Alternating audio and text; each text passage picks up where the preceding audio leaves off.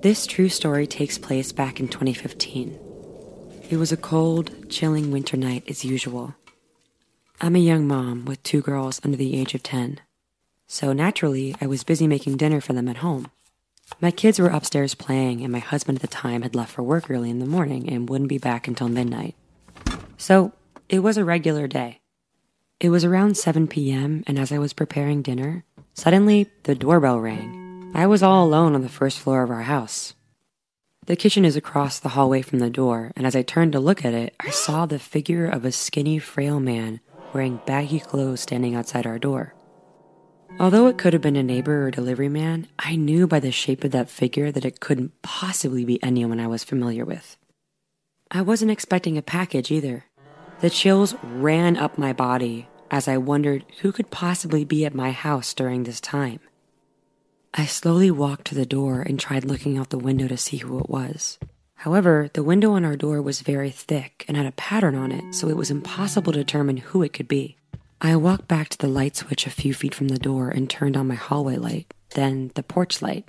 Rapidly, he dropped to the floor and I stood there paralyzed by fear.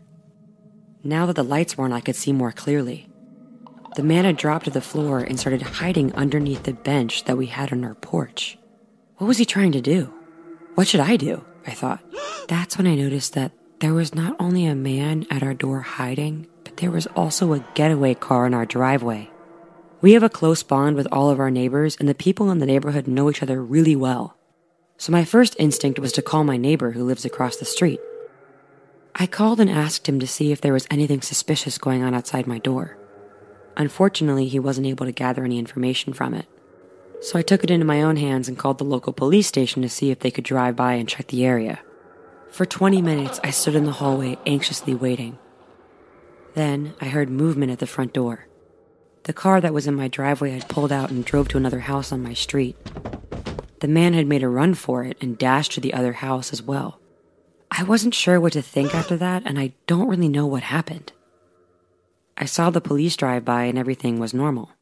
All I know is that the house that the man had run to was well known for selling drugs. I assumed to this day that the man had just gotten the wrong house, but I still can't shake off that scary experience. Why was he hiding in the first place? To this day, I still wonder what could have happened if I opened that door.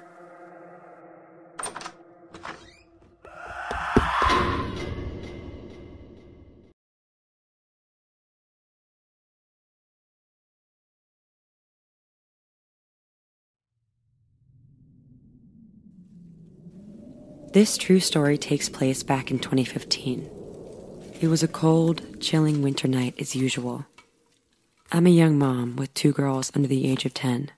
So naturally, I was busy making dinner for them at home. My kids were upstairs playing, and my husband at the time had left for work early in the morning and wouldn't be back until midnight. So it was a regular day.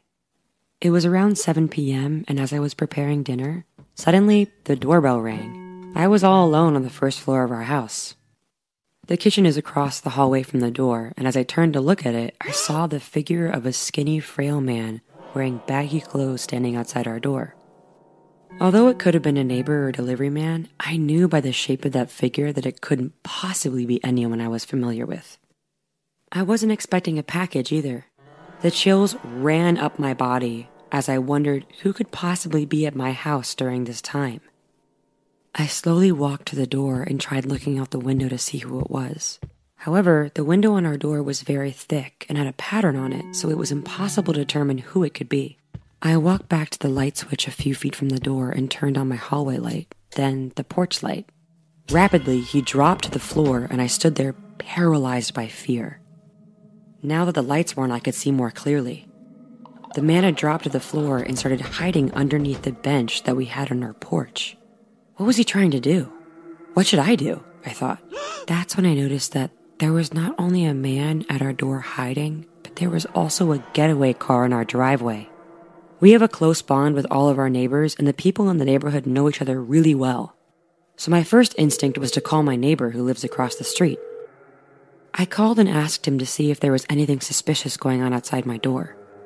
Unfortunately, he wasn't able to gather any information from it. So I took it into my own hands and called the local police station to see if they could drive by and check the area. For 20 minutes, I stood in the hallway anxiously waiting. Then I heard movement at the front door. The car that was in my driveway had pulled out and drove to another house on my street.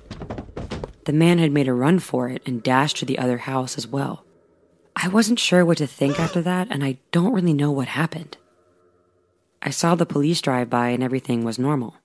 All I know is that the house that the man had run to was well known for selling drugs. I assume to this day that the man had just gotten the wrong house, but I still can't shake off that scary experience.